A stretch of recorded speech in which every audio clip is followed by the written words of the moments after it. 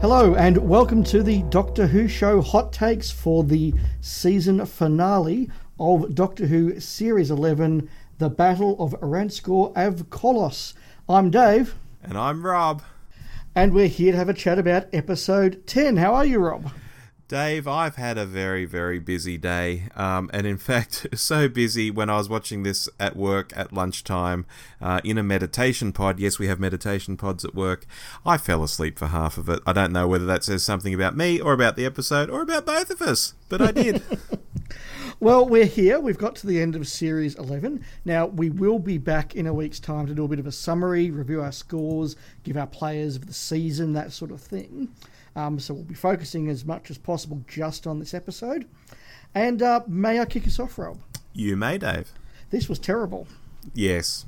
And let me say, it's not the worst episode of the series in terms of its quality or how it was put together, but in terms of what it should have been, what it could have been, what it was trying to be, I thought this fell so far wide of the mark. It is as though they took all the things that have been annoying me about episodes in this series and put them together Frankenstein-like into one episode where they were all there. I struggled a lot with this episode. Look, I will have a few positive things to say about this. I'm going to try and explain why I don't like it. I'm not just going to try and kick it for the fun of kicking it, but I'm going to say right at the start, that's where I'm coming from. Rob, how about you? Yeah, look, I hear you, Dave. As you say, there are good aspects to this episode. You know, musically, I think it was really good. Production-wise, you know, the look of it in places I thought was very good. But the story itself and how it all hung together, I thought, yep, Chris Chibnall is certainly back in the writer's seat. Should we do our words of the week before we go any further? We should. What was yours, Rob? Dave, my word of the week is relief. And my word of the week is minority. Okay, very intriguing. Let's dive straight into what I think was one of the key issues with this episode. And I've got a few things to say about this, and that is the big bad, who is the big bad of the series, I guess you could say, as well as the episode.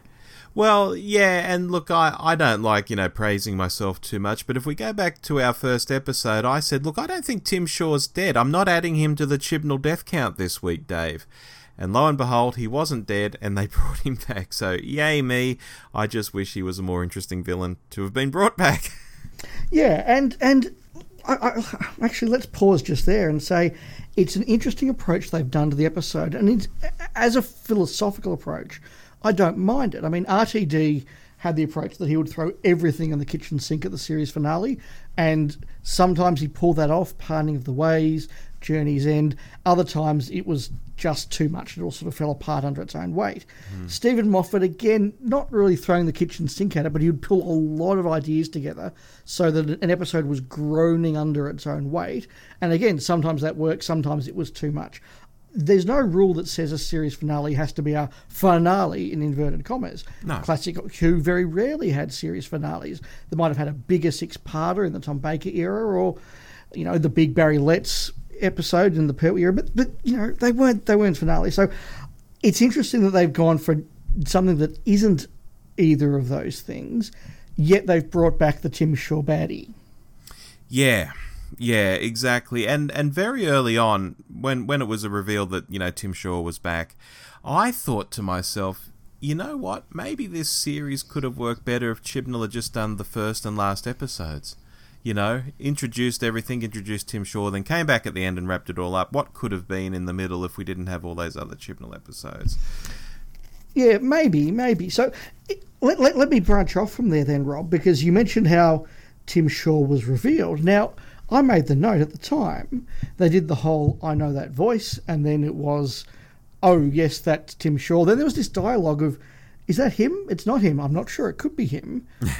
But they never actually said that it was him. They just sort of let the audience assume, well, of course it's him. We all know it's him because we're watching television, and that's what happens. Yeah, you are right. It was interesting. They were pretty sure it was him. Oh, I know that voice, yeah. But then they backtracked all of a sudden. It's like, why are you backtracking? You were pretty sure a few minutes ago. Yeah, good spot. Yeah, and look, I mean, I think most fans as you did, Rob, had the suspicion that he would be back at some point. So when the blue light fell to Earth in the opening, I kind of thought, oh, that's probably going to be Tim Shaw.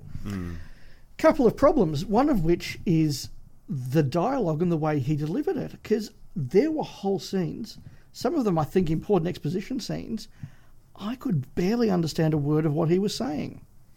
Yeah, there's one in particular where because I've rewatched this again tonight, obviously, because I slept through half of it at work. There is one scene where he first takes off his mask and he delivers about 2 or 3 sentences, and for the life of me, I have no effing idea what he said. None at all. Yeah, and there's another one, it's the big confrontation where he's sort of leading in to talk to the doctor and kind of trying to explain what's going on. And again, the middle part of that, I couldn't get at all, and I was really trying. It was like listening to, for Blake Seven fans, Travis disguised as Siobhan in Voice from the Past. Or I guess if you want a slightly more modern reference, Bane from that last Batman movie, you know. Like, it was like that, and that's not a good thing. No. The other problem that I had as well was the name. Now, in The Woman Who Fell to Earth, there was this attempt to have the Doctor undermine the character in a non-violent way by giving him a stupid nickname. You know, the moment she says, "Oh, Tim Shaw," then if you're British, you think he's some actor or comedian, and if you're Australian, you think he's the guy from the But Wait, There's More commercials. Mm-hmm. And it undermines the character. It's a way of the Doctor sort of beating down the baddie without using weapons, by psychological beating down, if you like. The problem is, if he's meant to be your big bad and he's about to destroy planets, and you're like, oh my God, what's Tim Shaw up to? It just doesn't work. It's silly. I found the whole plot quite silly, Dave. But you're showing it. You're making it silly. You're showing how silly it is by calling the guy Tim Shaw. Yeah. Look, I know, but again, to go to that plot. What was happening? Planets were being shrunk into tiny little bits of crystal, killing everything on them, but then at the end they were zapped back into place and presumably everything came alive again.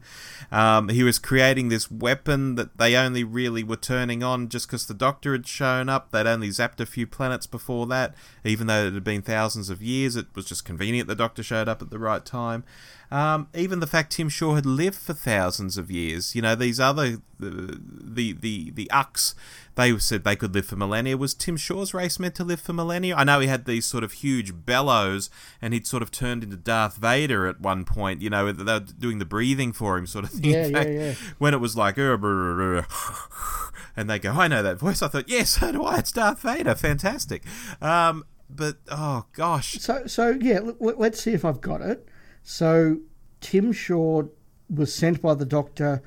Now, is he sent back to his world and they sent him here, or he went to this world by accident by design? I presume he got there by accident. Right. And the Ux, even though they seem to have lived for millennia and they're very smart and can do wonderful things, are suddenly like primitive tribes people, like, oh, it must be a god. It must be a creator. What the hell? Yeah, we've been waiting for our god to drop out of the skies. That guy dropped out of the skies, so therefore that's our god. Okay, I'll buy that. That's a sci-fi cliche. We're watching Doctor Who. That's fine. So he uses the Ux powers to sustain his life and to capture and miniaturize planets in Stenza technology, which then powered the weapon which channeled their power through the planets into the weapon, so he could attack Earth. The other ships knew about it and they were just coming to stop him, and he stopped them somehow. And there were people captured, I'm not sure why. And in the meantime, the planet attacks people who land on it, and that's unrelated to the plot, or it's related to the Ux power, or... and these people who had gone to the planet to stop him, it seems pretty piss weak. Were they just sending like a few people at a time to stop this super weapon? That's very, very odd. And I'm genuinely, listeners, I'm sorry if I'm sounding disingenuous, because I'm genuinely not. I'm genuinely still trying to piece together this plot in my mind. partly because a lot of the exposition either was really badly written or was, as I said, unintelligible. And I'm not quite sure what was going on, apart from which it was really badly structured. Oh, I completely agree. I kept having this overriding thought throughout the whole thing, like, poor Chris Chibnall, you love your Doctor Who, but by God, you can't write it. You cannot write it, Chris. No, I mean, let's mention some of the dialogue. I made a couple of notes here. You call it training, I call it creating doubt. Well, that's a nice piece of natural dialogue there. Yeah. I still remember how to take down robots. Luckily for you. That's the sort of thing people say to each other. Yes. Those that came before us, that failed and fell. Again, another natural piece of dialogue that, you'd get in a conversation. Oh, it just rolls off the tongue. And Jodie, who... Okay, so back to the structure. 22 minutes in, all they'd really done is land and walk a lot. Yep. So they actually really hadn't discovered anything. I think they get to Tim Shaw at about the 22-minute mark. Then there's another 2 minutes of getting from the entrance hall to his room. Mm-hmm. Then there's 10 minutes of Jodie saying, so anyway, tell me what this is. It's how I'm going to have revenge. Sure, tell me what it does. It's going to destroy the universe. Cool, tell me how it works. Like, so bad.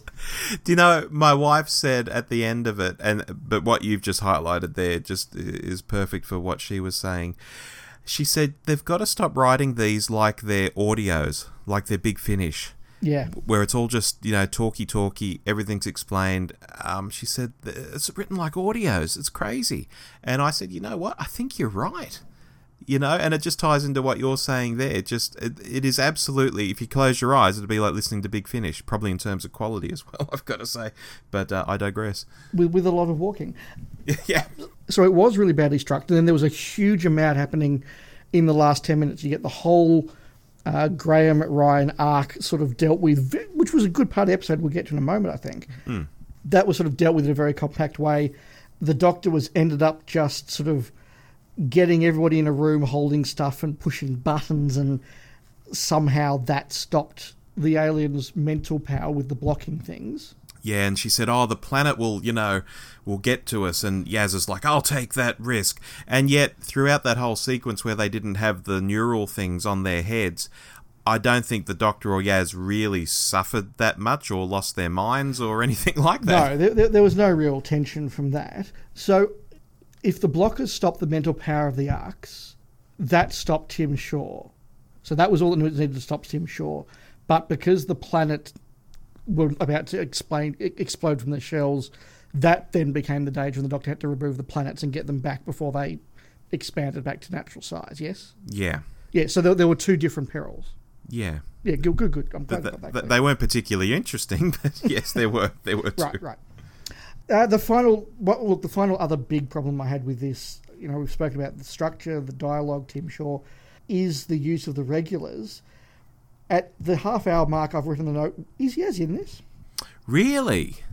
I mean, she was in the second half, but even in the second half, all she was doing was feeding the Doctor lines like, Doctor, tell me what this is. It's one of those. Doctor, how does this work? It's going to do this. Mm. I didn't think Yaz was in this episode in any meaningful way. Yeah, but earlier on, I can see what you mean earlier on. Later on, she did have screen time. She was running around doing stuff. But, look, we've said it before. We'll say it again, no doubt, in our wrap-up episode. She's been the weakest link this series.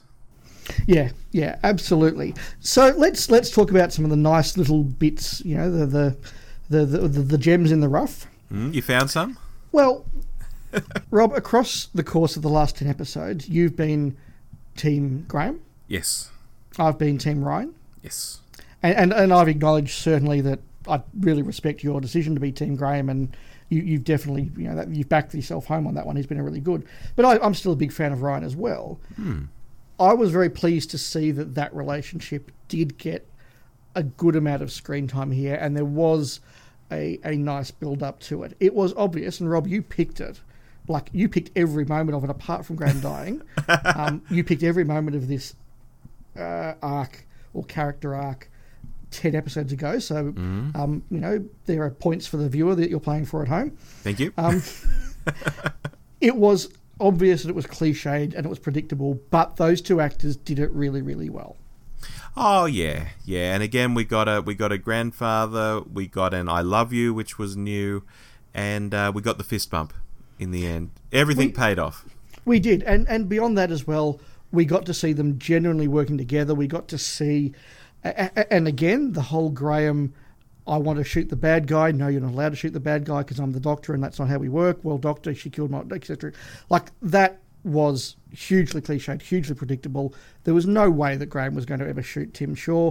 He was going to have some sort of moment where he could have but didn't. Like, I saw that coming from, the 5-minute mark of the episode. Yeah. Again, though, Bradley Walsh played it phenomenally well. He was well supported by Tosin playing Ryan, and getting them to have that interaction of, Graham, you don't want to do this, no, I don't, and then working together to find another resolution. Again, the plot was obvious, but they played it really, really well. Oh, yeah. And look, the whole thing where he shot Tim Shaw in the foot. He's like, I only shot him in the foot, don't tell the doctor. I thought that was genuinely funny. I quite enjoyed that moment. Yeah, exactly. I thought that was a good little strand.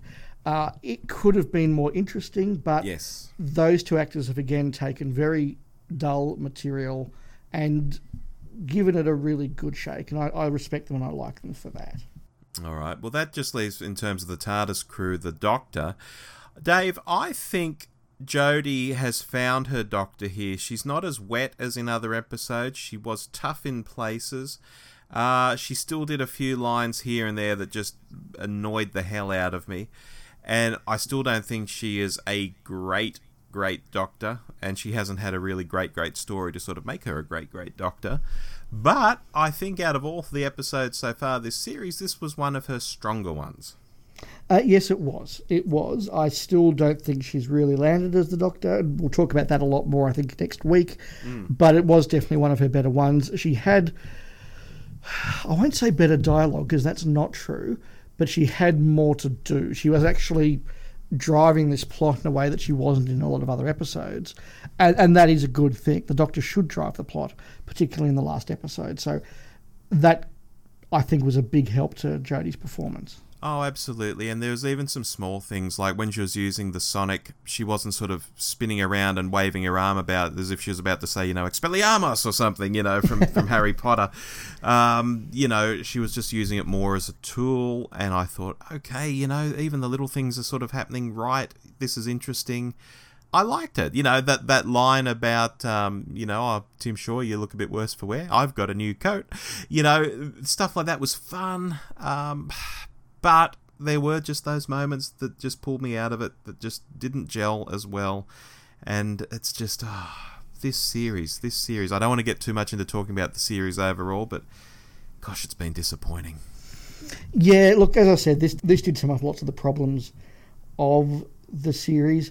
Although it does, like a lot of other episodes, look good. I was very impressed by the opening shots, the shot of the planet, then coming down, the shot of the quarry. It felt like something out of a Prometheus-type movie, like a big sci-fi blockbuster. Yeah. I enjoyed the exploring of the crashed ships. It felt to be, not at the comedy value, but in the way it was done, very like those middle series of Red Dwarf. Yeah, I can go with that. I really like that. When they were walking through the crashed ships and she said, look up ahead in the mist, and we see that floating monolith obscured mostly by mist. It looked much better than at the start of the episode where the guy was creating it and you sort of saw all the Lego bricks sort of flying through the air, clacking together. It was like, that looks a bit cheesy. But when it was hidden in mist and part of the battlefield, I thought, oh gosh, that looks good. Yeah, that was very nicely done. I don't know whether you say the control room or the power room, but wherever the Ux and the planets were, that was a very impressive set, very well shot. Very Babylon 5 voice in the wilderness. Yes. The great machine down at Epsilon 3. I almost expected Zathras to walk past at one point. Yeah, with the way they were standing in the device, yes. Yeah, and what it was doing, I thought that was very cool. And the other big reference that I had, and it's a terrible one, is that the big weapon was a big laser beam and portal in the sky, like every bloody Marvel movie. Every DC, like every blockbuster seems in the last 10 years has ended with some sort of big flashy thing in the sky. And I didn't need that here. Very much agree. Shall we talk quickly about the support cast? I mean, there's not really much to them. You've got sort of Tim Shaw, you've got Andinio and Delph, who are the Ux, and Paltraki, I guess. Yeah, so look, I don't have anything else to say about Tim Shaw. The actor, I don't know whether he knew that his dialogue was indecipherable or not. I mean, the director should have been able to tell him, but when I think about the classic Doctor Who performances of actors behind much more difficult masks, you think of Gabriel Wolfe playing Sutek, you think of the chap who plays Magnus Greel, Michael Wisher as Davros. There was another one on the tip of my tongue that I was thinking of in that sort of area. But those sort of performances.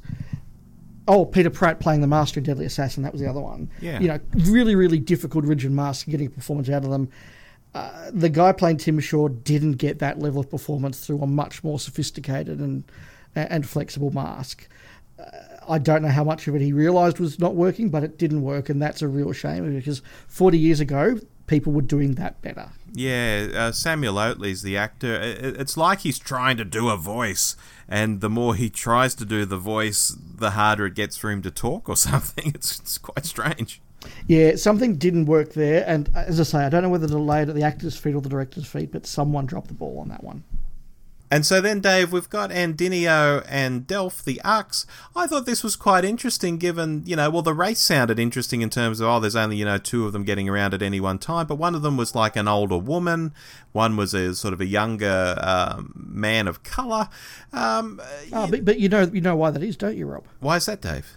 Because there are always two, a master and an apprentice. Yes, continuing the Star Wars theme of old mate Tim Shaw breathing.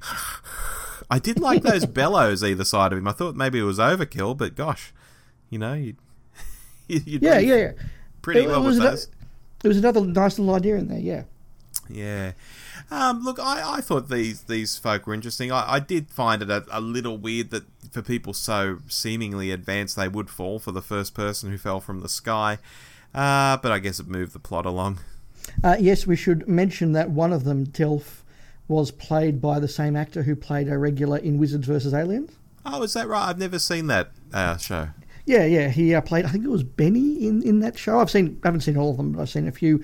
He was also in the movie X+Y, which is a very nice little movie. So he has got some credits to his name, and I thought he did well enough. I'm not familiar with the Lady Ux, though.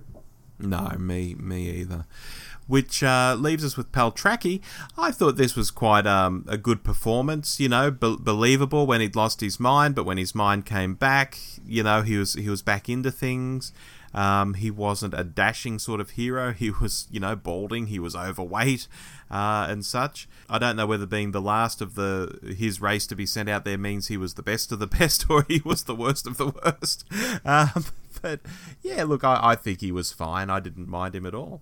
No, I agree with that. And in fact, he had to deal with some pretty clunky dialogue and a pretty clunky role. He had to be the guy, I've forgotten what's going on and I need to just and I need to just explain how my memories brought back exactly the right piece of plot information at exactly the right time in the drama to let you know. He did that role very, very heroically, I thought.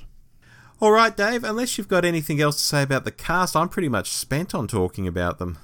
Well, let's go to the sports desk. Let's go.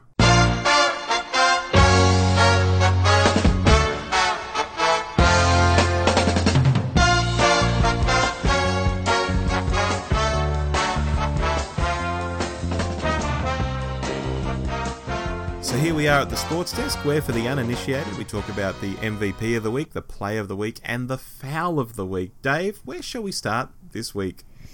Let's go in reverse order this time. Okay. Rob, what's your foul of the week? Dave, my foul of the week is bringing back Tim Shaw. As I said at the start of the episode, I thought he'd come back. I didn't put him in the Chibnall death count early on. I thought he wasn't dead. I thought we'd see him again. But he's such a rubbish villain at the same time. I just think bringing him back, for what is ostensibly the finale, the big end to the series. I know we didn't have a big arc going on, so it doesn't feel that way, but you'd like something to really kick off in the final episode. Instead, it's like, it's the guy with the teeth, and now he can't even sort of move about very well because he's really old, and he's got this iron lung he's attached to. Oh, wow. Yeah, he's really interesting. Fantastic. So that's my foul of the week. No, look, that's very fair. I think that's sort of very similar to what we've been saying for most of the episode. My foul of the week is being given to the structure and the writing of this episode, because it is everything that's been poor about this series for the last 10 episodes, which is not to say they've all been poor, but as I said, all the weak aspects can come out through here. The lengthy exposition dialogue, the very slow build-ups with very dull middles and then rushed at the end, the really clunky dialogue, all of those problems, all of the, the doctor standing there explaining what she's going to do for 5 minutes and then pushing some buttons. It is a consistent fault we've had. I suspect we'll be talking about this quite a bit in our summing up of the season next week, but that is my foul of the week. All right. Well, what was your play of the week, conversely, Dave? So my play of the week, I almost gave it to the opening because, as I said, that really felt like a big blockbuster alien-type movie. The gorgeous shot of the planet, then coming down to the surface. I really felt there was something interesting going on there. But I'm going to give it to that final interaction between Graham and Ryan. I thought within it all, yes, it was obvious, it was predictable, it was cheesy, but it was nice, and I enjoyed that moment within an episode that I was frankly not enjoying. Okay. My play of the week is something that you've poo-pooed a bit earlier on, but you might see my reasons for it, and it's Graham wanting to kill Tim Shaw. And the reason I like this is the very realistic way it came across. Companions do awfully unrealistic things most of the time.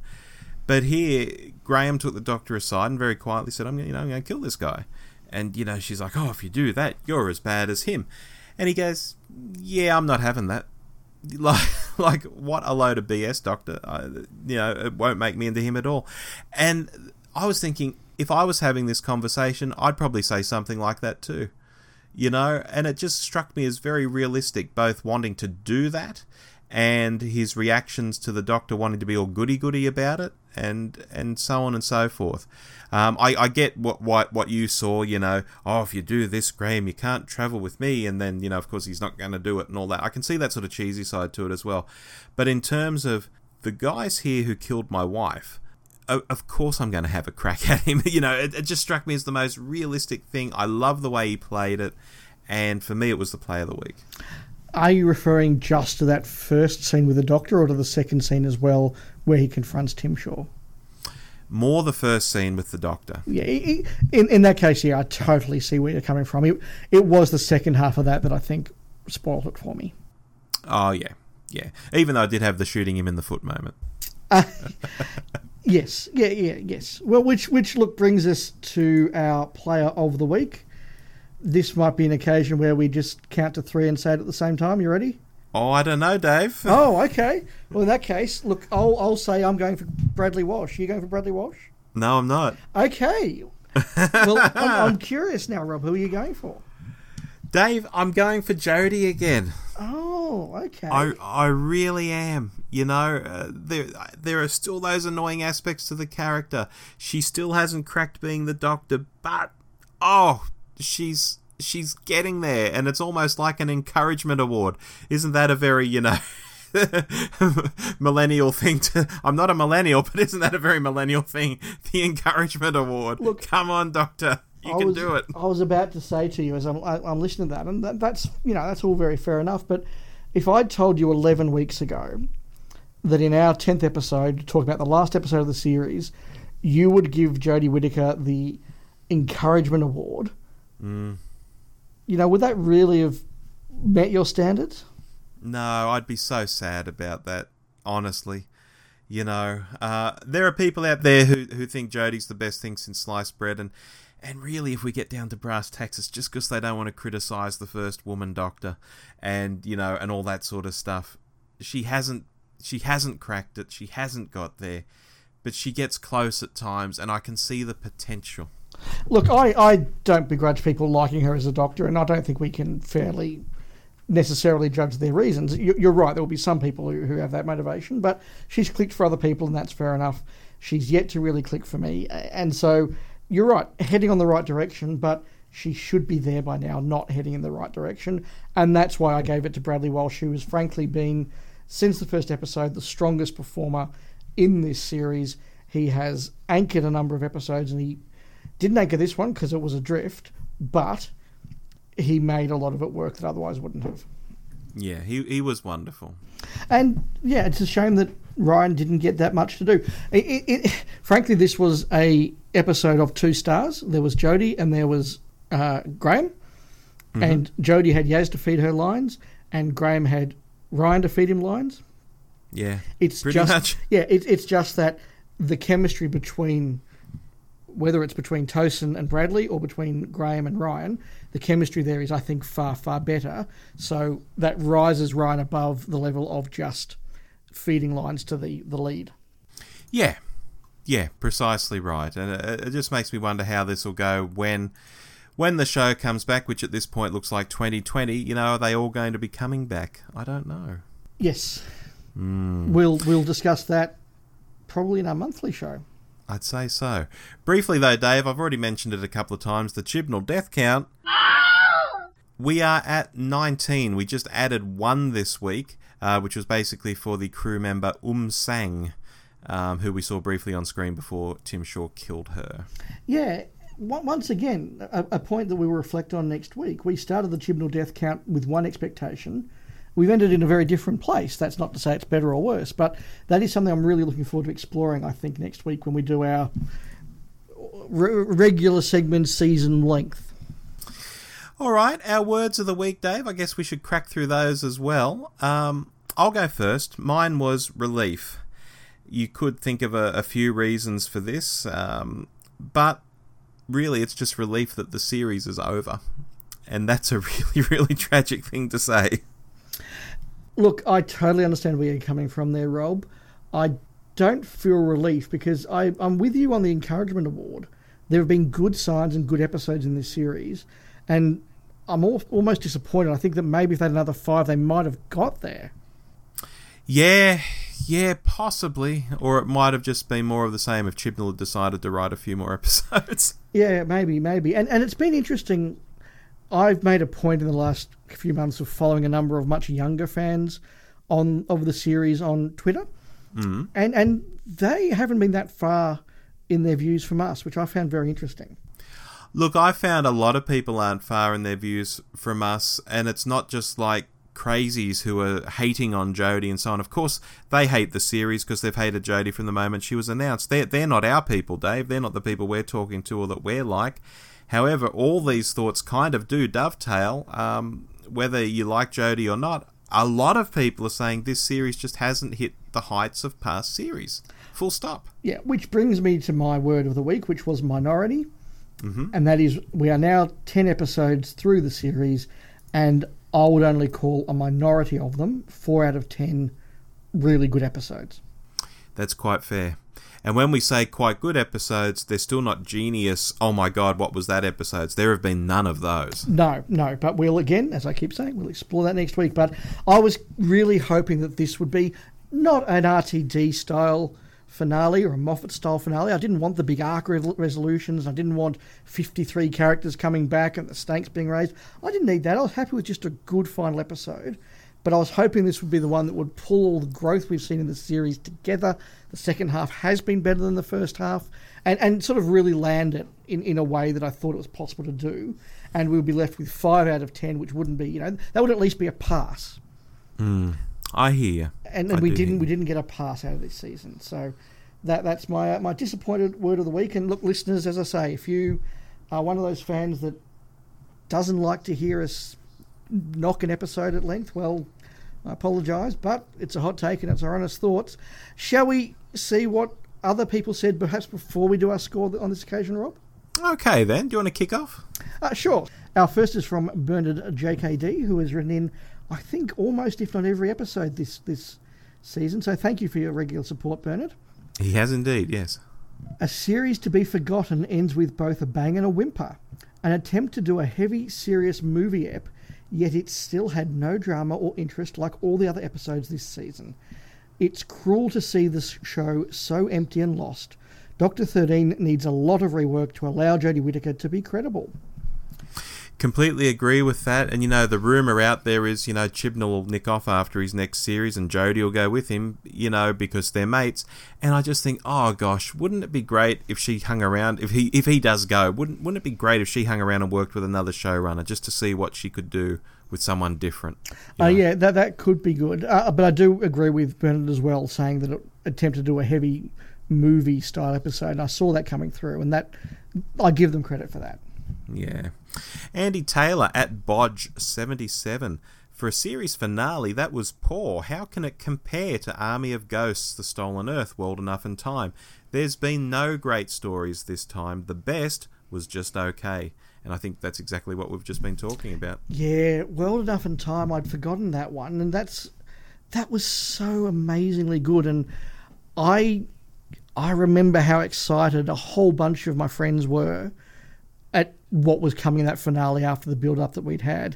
Much like I can remember back in 2005 after seeing Bad Wolf, and then that preview, how did you survive the Time War? They survived through me. And, oh my God! And having to sit there for a week to find out who they... being so excited for those finales, and all of the RTD people coming back in Stolen Earth, and then they get, wow! And yeah. Anyway, David at David's Ideas, the Pirate Planet and Legopolis had a dirty weekend in Skegness. Very true. Yeah, very true. There was some moments where I thought it was very Pirate Planet, and particularly the shot of, particularly the first shot of Tim Shaw on his little chair with the bellows, I thought was very Queen's Anxia. Oh, absolutely. And with Legopolis, they were creating things out of mathematics. We don't know how the Yucks really do it. They sort of stand there and their eyes glow a bit. Maybe that is mathematics that's going on, when they pull rocks together and, make stuff happen. Mm-hmm. Who knows?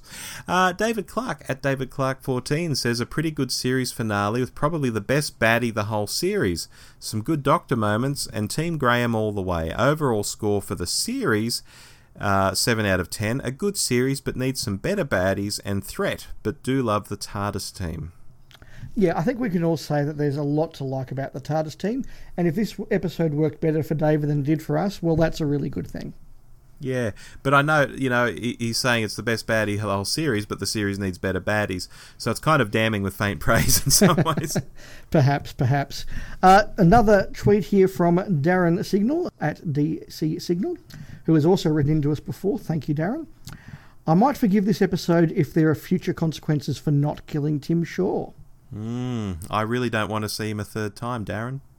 I really don't. I understand the point Darren's making, absolutely. We've kept him alive, what's going to happen next? But I just don't think he's that interesting enough to bring back again. And we assume we're not coming back here in the New Year special?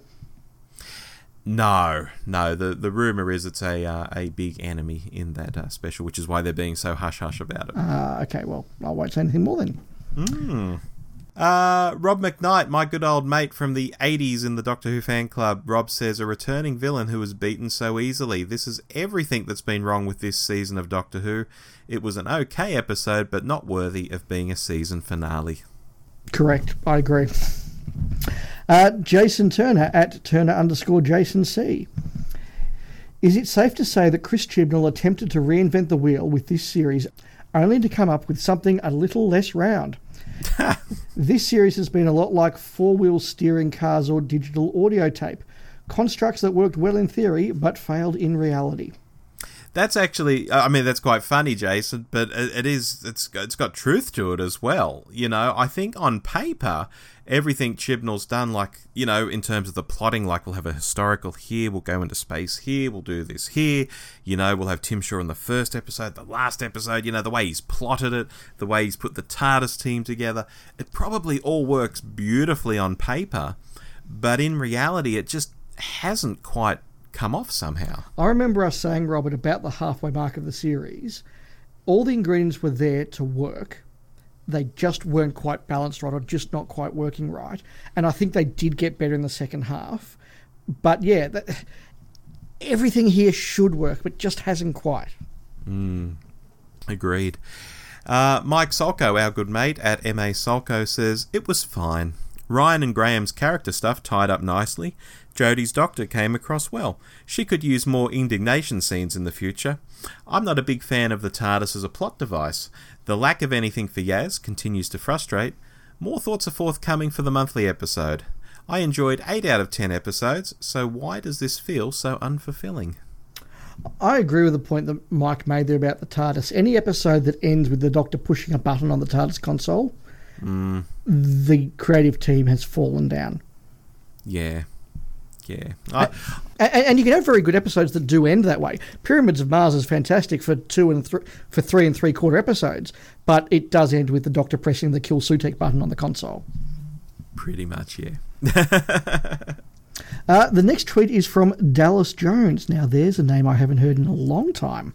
Yes, Australasian Doctor Who fan club president all through the 80s. Yes, yeah, absolutely. No, I hope you're well, Dallas, if you're listening. He tweets from @DallasLeeJones. "It's a return to classic Who of the 60s. They did not have a season finale. Season finales belong to seasons with a story arc." Totally agree, Dallas. As I said, I don't mind there not being a big style season finale. I just want a good episode at the end. This isn't quite in the same league as a Twin Dilemma or a Time Flight or something where the budget has just clearly run out, the ideas have run out, and they've got nothing to do, but it isn't as strong as you want it to finish on.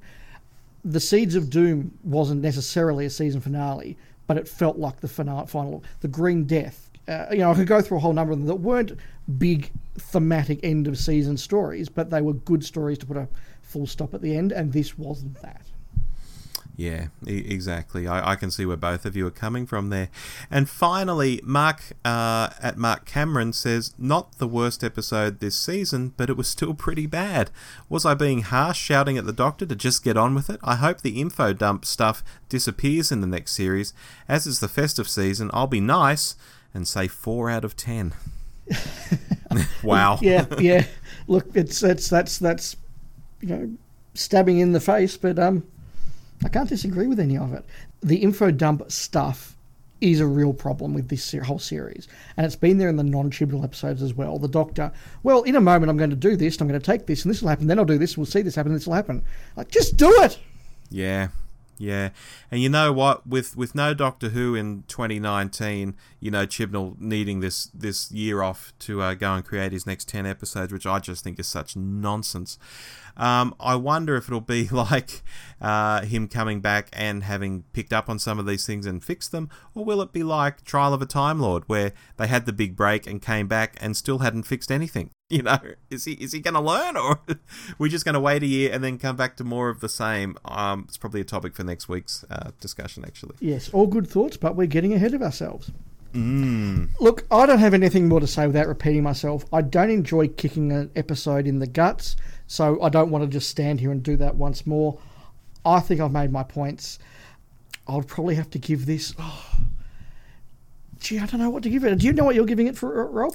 I know what I'm giving it, and it seems almost high in some ways, but I think it's fair. Go on. I'm going to give it a 6 out of 10.